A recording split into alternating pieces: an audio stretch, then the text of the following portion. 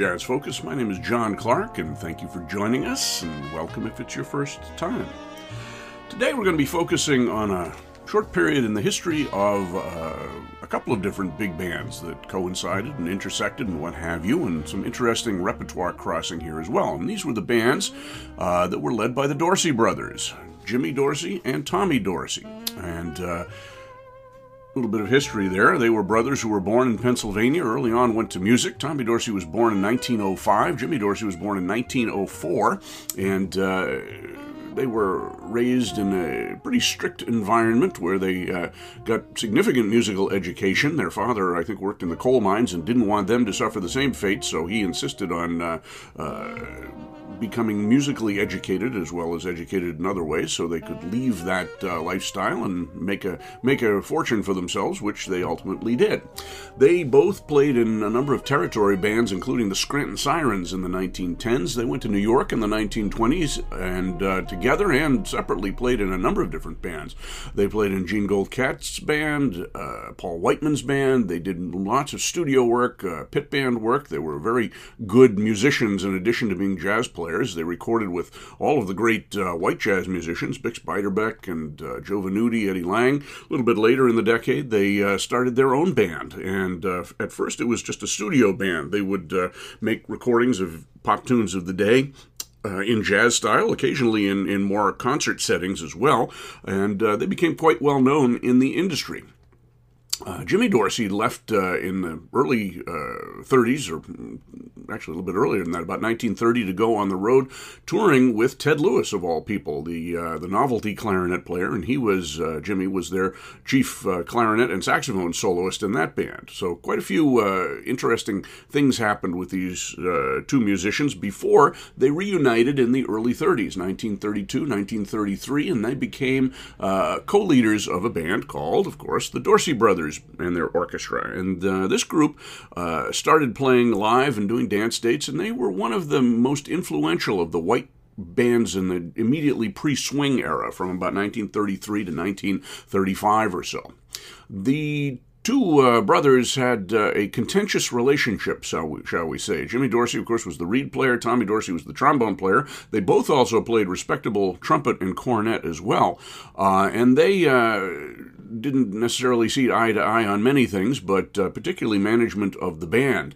Jimmy Dorsey was usually happy to sit in the section and play solos. Tommy Dorsey was more the front man of that group, but Jimmy made his feelings felt about a lot of different things, and came to a night on the bandstand, I believe it was in the summer of 1935, one of the establishments in New York, I think the Glen Island Casino, and Tommy Dorsey complained when Jimmy Dorsey was criticizing one of his tempos for supposedly "I'll Never Say Never Again Again," the song, and Tommy Dorsey stomped out, and that was it for him with his brother for another 15 years or so before they got back together and led a band in the 1950s together before Tommy passed away in 1956.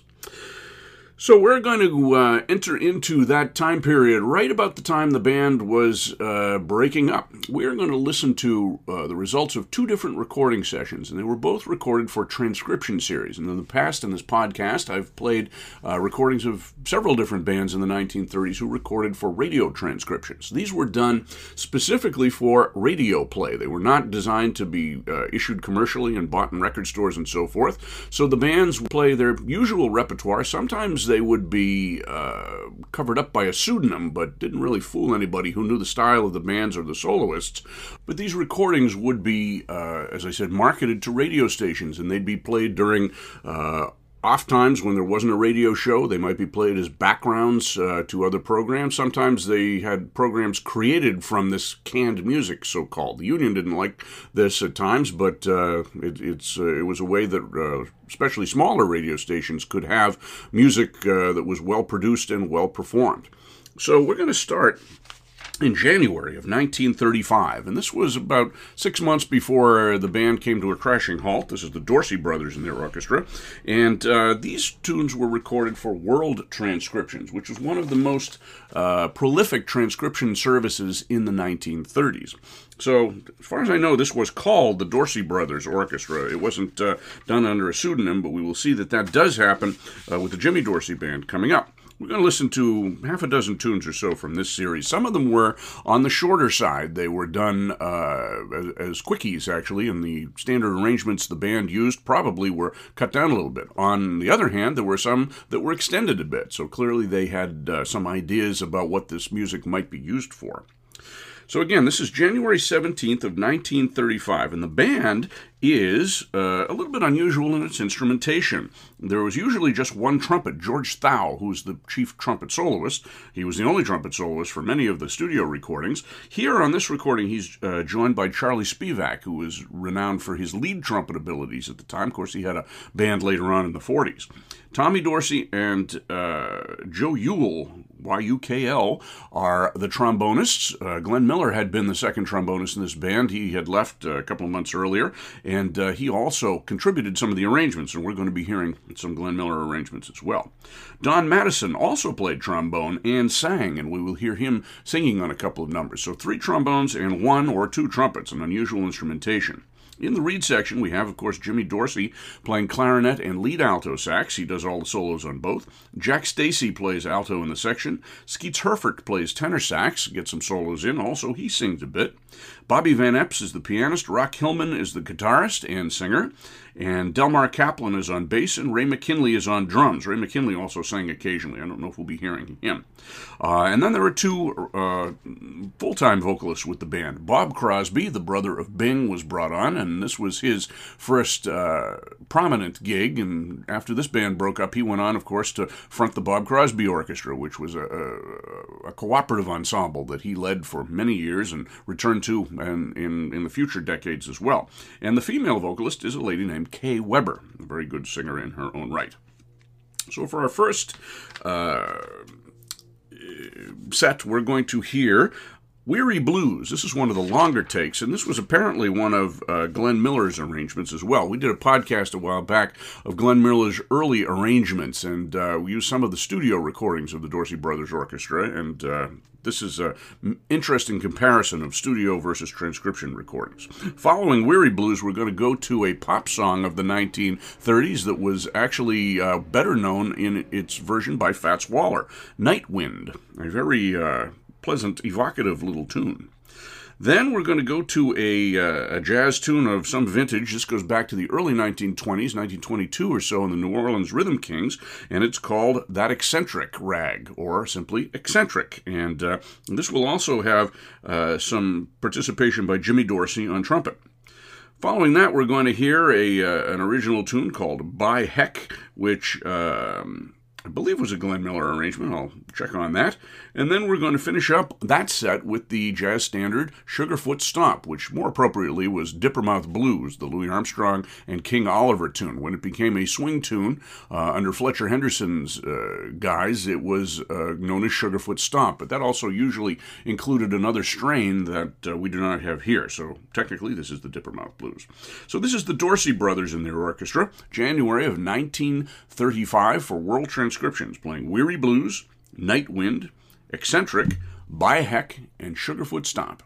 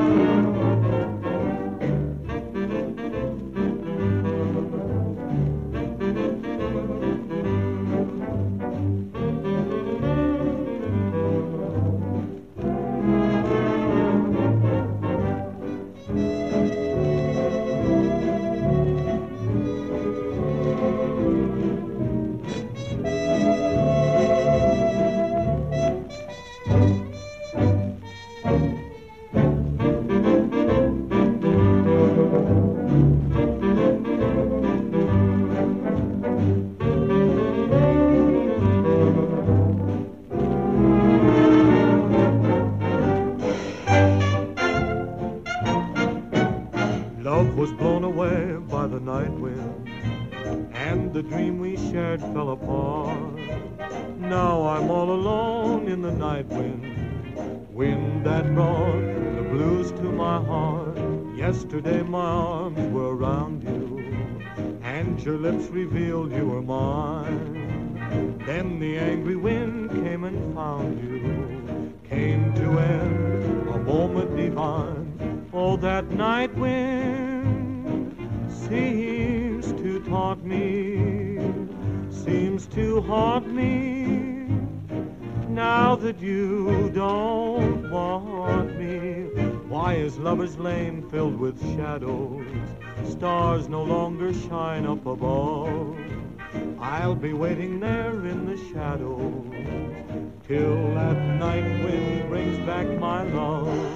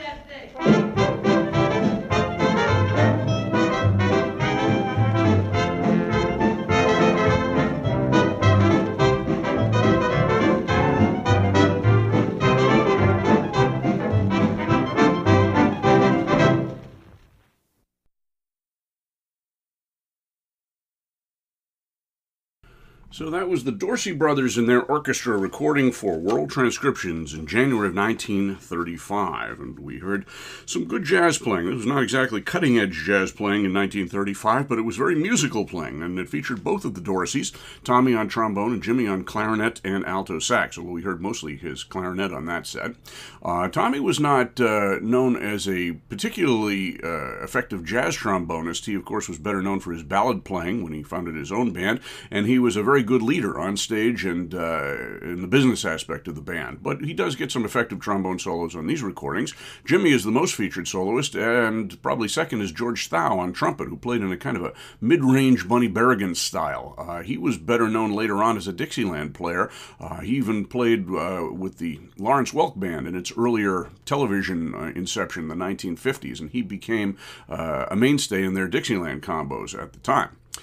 Charlie Spivak is apparently playing trumpet in here. It's hard to hear where there are more than one trumpet in any part of these arrangements, but if there is, it is he playing lead. He was not known as a soloist.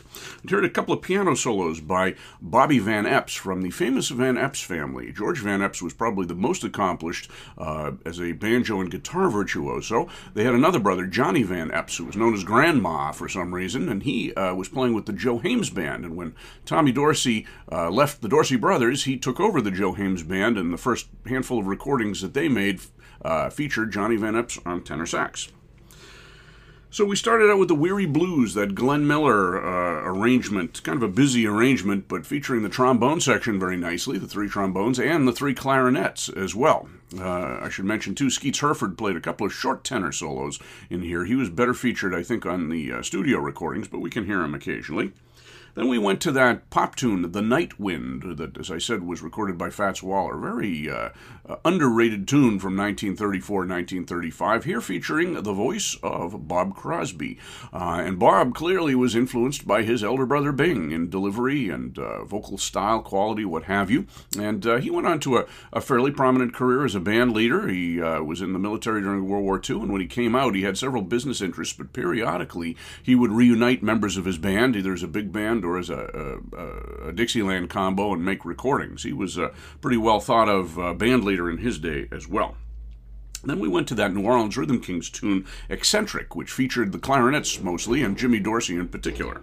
After that, we went to the tune By Heck, which I had said was an original. It was an original, but not with the Dorsey Brothers. It was from 1915. It was by L. Wolf Gilbert and S.R. Henry, so it was kind of a ragtime Tin Pan Alley song that was resuscitated by the Dorsey Brothers. I don't know if that was something they remembered from their childhood and they just kept going with or not, but featured some good clarinet and alto playing by Jimmy Dorsey. Then we ended up with the Sugarfoot Stomp, which suitably was a feature for George Thau on trumpet, recreating the King Oliver solo and putting his own spin on it as well. And not to go under the radar is the rhythm section, which was a pretty effective rhythm section for a white pre-swing band or immediately pre-swing band, especially Ray McKinley on drums, who was a very good drummer in that style. Of course, later on he went with... he had his own band, with Will Bradley, the Bradley McKinney Orchestra, and he had his own band later after playing with the Glenn Miller Band during World War II, and then he later went on to lead the Glenn Miller Band after that period as well. So we're going to go on here a couple of more of the Dorsey Brothers and then go on to the Jimmy Dorsey portion of our program. We're going to hear Dees Dem Does and Don't Let It Bother You. Dees Dem Does was a Glenn Miller tune and arrangement, so this was held in the book even after he left. Miller had left by the late fall of 1934, so he'd been gone for 2 or 3 months anyway when this transcription series was made. And then Don't Let It Bother You was another tune made famous by Fats Waller. And then we're going to jump over to the Jimmy Dorsey recordings, which were actually done about 7 months later or so, 8 months later actually, and they went under the pseudonym of James Dalton and his orchestra, but didn't fool anybody, I don't think. It was exactly, or almost exactly, the same band. Tommy Dorsey had left in the summer of 1935, and the Dorsey Brothers Orchestra made a couple of recording sessions without him. And in fact, a couple of the tunes they did on those sessions show up on this transcription recording for Associated Transcriptions under Jimmy Dorsey's name. So there was clearly a continuity going on right there. So we're going to hear The same band, with the exception of Bobby Byrne replacing Tommy Dorsey. Bobby Byrne was an exceptional trombone player, probably a better jazz player than Tommy Dorsey was, and he could play the high notes as well. We're also going to hear Toots Camarada on trumpet, playing, I guess, lead. Also, he sang a bit. I don't think we're going to hear him on here, and he did some of the arranging. And in addition to the three saxes, Jimmy Dorsey, Jack Stacey, and Skeet Sherford, we're going to hear Fudd Livingston, who was an unusual figure in 1920s and 30s jazz and a good friend of Jimmy Dorsey's. I guess because Jimmy had to stand out front and wave the stick, he had to have another saxophone player in the section. Fudd Livingston also was a very good arranger, and he did some of the arrangements for the Jimmy Dorsey band that came a little bit later. We won't hear them on this particular session. So we're going to start, after the two Dorsey Brothers tunes I mentioned, with three Jimmy Dorsey tunes. First is I Wished on the Moon, which was something the Dorsey Brothers had recorded with Bing Crosby. In fact, Bing Crosby hated the tune, and the legend was that he sort of growled his way through it so it wouldn't be released. But joke's on him, it was released anyway. And that will be sung by Bob Eberly, who had replaced Bob Crosby in the last days of the Dorsey Brothers Band and stayed with Jimmy Dorsey for many years after that. Of course, he was the brother of the much better known and probably the much lesser singer Ray Eberly, who sang with Glenn Miller. Following that, we're going to hear the Burt Kalmar and Harry Ruby tune, Three Little Words.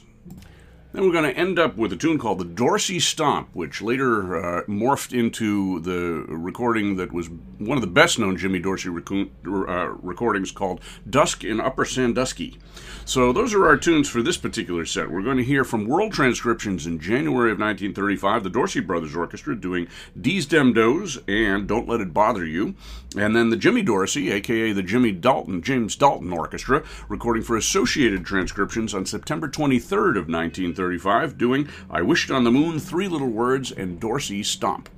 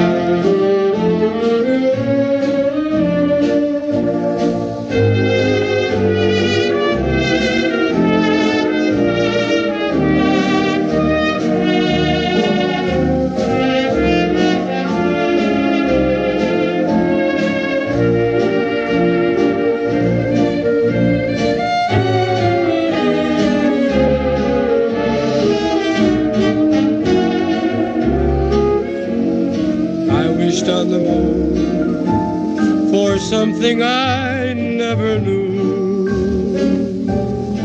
Wished on the moon for more than I ever knew.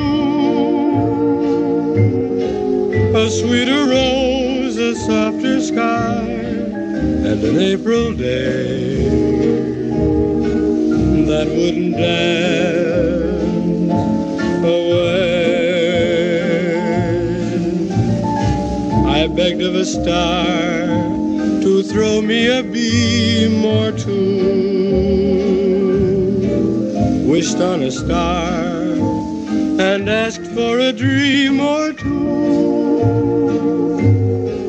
I looked for every loveliness and it all came true. I wished on the moon for you.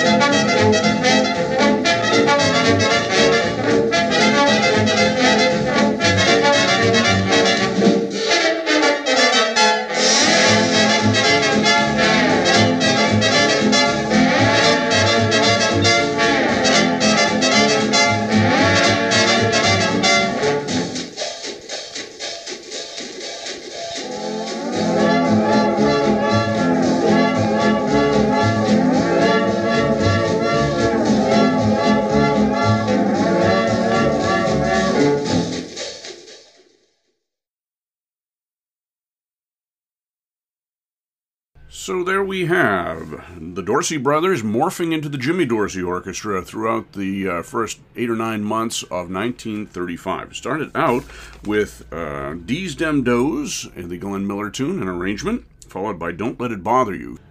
So, in that band, as I said, we had Tommy Dorsey playing the trombone solos. We heard Jimmy Dorsey doing most of the other solo work, other than that done by George Thau on trumpet. Once we get into the Jimmy Dorsey recordings, we hear a little more freedom and improvisation, a little more soloist feature activity coming up. We started out with I Wished on the Moon, Bob Eberly, doing a nice little vocal and a nice kind of counter to the actual written melody. It was actually a very musical performance and a very pleasant song as well. Then we went to Three Little Words, which was an out-and-out swing arrangement, and it featured, in addition to Jimmy Dorsey, Skeets Herford on tenor, the two of them going back and forth and doing some trading, and also a full chorus solo by George Thau, a very good solo by him. As I said, he was kind of a middle-range Bunny Berrigan type of player. He had that sense of drama and shape to his phrases, but he didn't go into the upper register all that much. And then we finished up with the Dorsey Stomp, that sort of preliminary version of Dusk in Upper Sandusky that the Jimmy Dorsey Band recorded a couple of years later. And that featured mostly Jimmy Dorsey on clarinet and alto saxophone, primarily alto sax in that case. Really a fine technician, kind of an unusual sound, but he really knew how to get around on that horn. So we're going to keep going with the Jimmy Dorsey Band, a.k.a. the James Dalton Orchestra, recording for Associated Transcriptions in September 23rd of 1935. And we're going to hear some jazz arrangements that might have been done by the Dorsey Brothers Band that they didn't record, and some pop arrangements that they did. We're going to start out with the Wolverine Blues, the Jelly Roll Morton tune, which will feature the prime soloists in the band. Then we're going to go to kind of a showy version of My Very Good Friend the Milkman, and that will feature a whole vocal array, almost a Fred Waring type of array. We're going to hear Kay Weber on there, her first appearance on this show, along with Bob Eberly, doing a kind of a back and forth in the way that Bob Eberly and Helen O'Connell were to do a few years later with Jimmy Dorsey. And then joining them is the trio, Don Madison, Skeets Herford, and Rock Hillman. And that'll be my very good friend, the Milkman. After that, we're going to go to a kind of a showy number, I guess, the Tap Dancer's Nightmare, which will feature some very good drumming by Ray McKinley and some breaks and solo breaks and so forth in there. And we're going to finish up with one of Jimmy Dorsey's great showpieces on alto saxophone, BB. He wrote this. He recorded it in the 1920s, 1929 actually, sort of in the style of a Rudy Wiedoeft, saxophone show-off piece. Wasn't really jazz, but here it's given a swing arrangement. And later on, he recorded it for a film, I believe, in a very flashy, much faster performance. But this is a little more laid back and shows off his technique and his sound on alto as well. So this is our Jimmy Dorsey program, Associated Transcriptions of September 1935, Wolverine Blues, My Very Good Friend the Milkman, Tap Dancer's Nightmare, No Strings, and BB.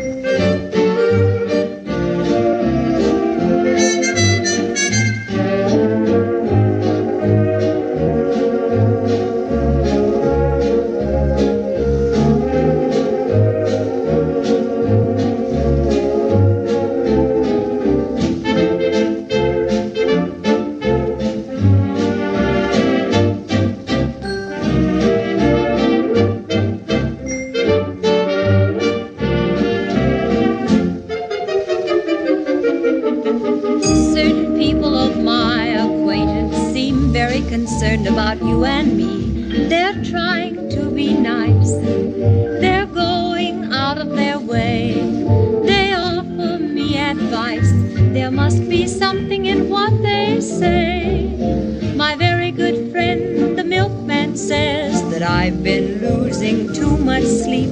He doesn't like the hours I keep, so he suggests that you should marry me.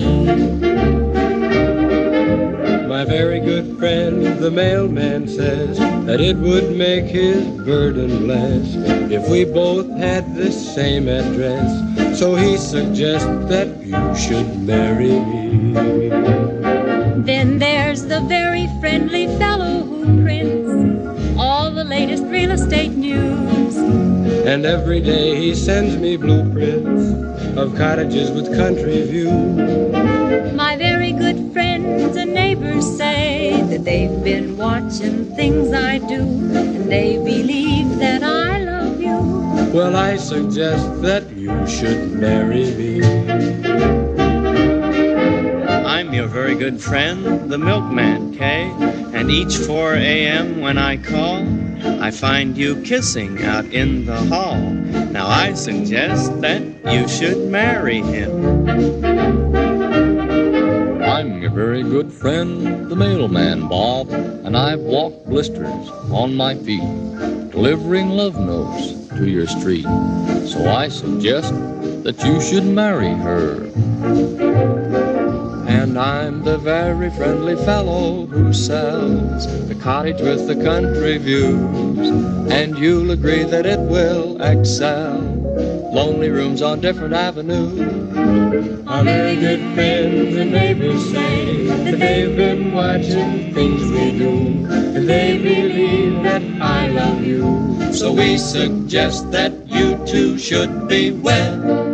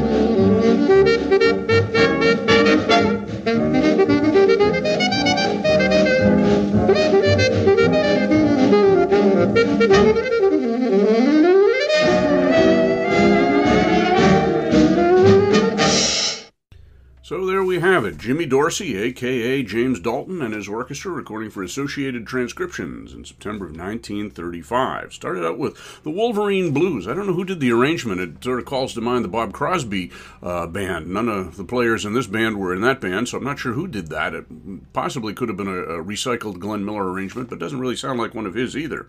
And we heard some really interesting George Thau playing on trumpet. A couple of fluff notes in there, but a real feature for him, and some very broad, powerful playing in the middle range. Also heard some piano at the beginning by Bobby Van Epps, I almost forgot his name there, doing some tinkly work along behind the ensemble in the opening choruses. We also heard from the other soloists as well. Skeets Herford appeared on a couple of these tracks on tenor. He was a very effective tenor soloist. Years later, he was a participant in the Time Life recreation of the big band's recordings that Billy May did out on the West Coast in the 1960s, late 50s, early 60s, and he recreated Coleman Hawkins' solo on Body and Soul, doing a beautiful job. And then a little bit later, or earlier, I'm not sure which, he picked up his alto and recreated the Johnny Hodges solo on Warm Valley, which was equally beautiful. It's unusual to have a saxophone player equally adept at both alto and tenor. And we mentioned George Thau and the Lawrence Welk Orchestra earlier. Well, Skeets Herford played lead alto for Lawrence Welk, I think, in the early 70s for a while. He can be seen on some of those TV broadcasts from that period.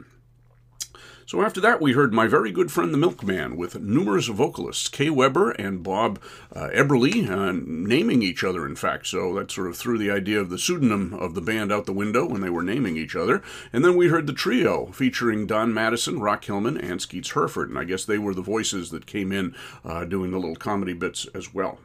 After that was the Tap Dancer's Nightmare. Had some good Ray McKinley moments in there, but also some very effective playing by the leader, Jimmy Dorsey. BB, which featured Jimmy Dorsey all the way through playing alto. That was not as flashy as a couple of his other recordings of that piece, but it really shows off his tone and his rhythmic assurance as well. So I hope you've enjoyed this program, catching a kind of an interesting little interregnum between the Dorsey brothers and the Jimmy Dorsey Orchestra, and both done for transcriptions, some repertoire, and most of their personnel going back and forth as well. So this is the Jazz Focus. My name is John Clark, and if you're interested in sponsoring us, we'd love to have some members of the family coming on board. And hope you tune into these programs from time to time. We have quite a backlog of different podcasts, all kinds of jazz styles going, and many more to come. So, I'll see you on the other side.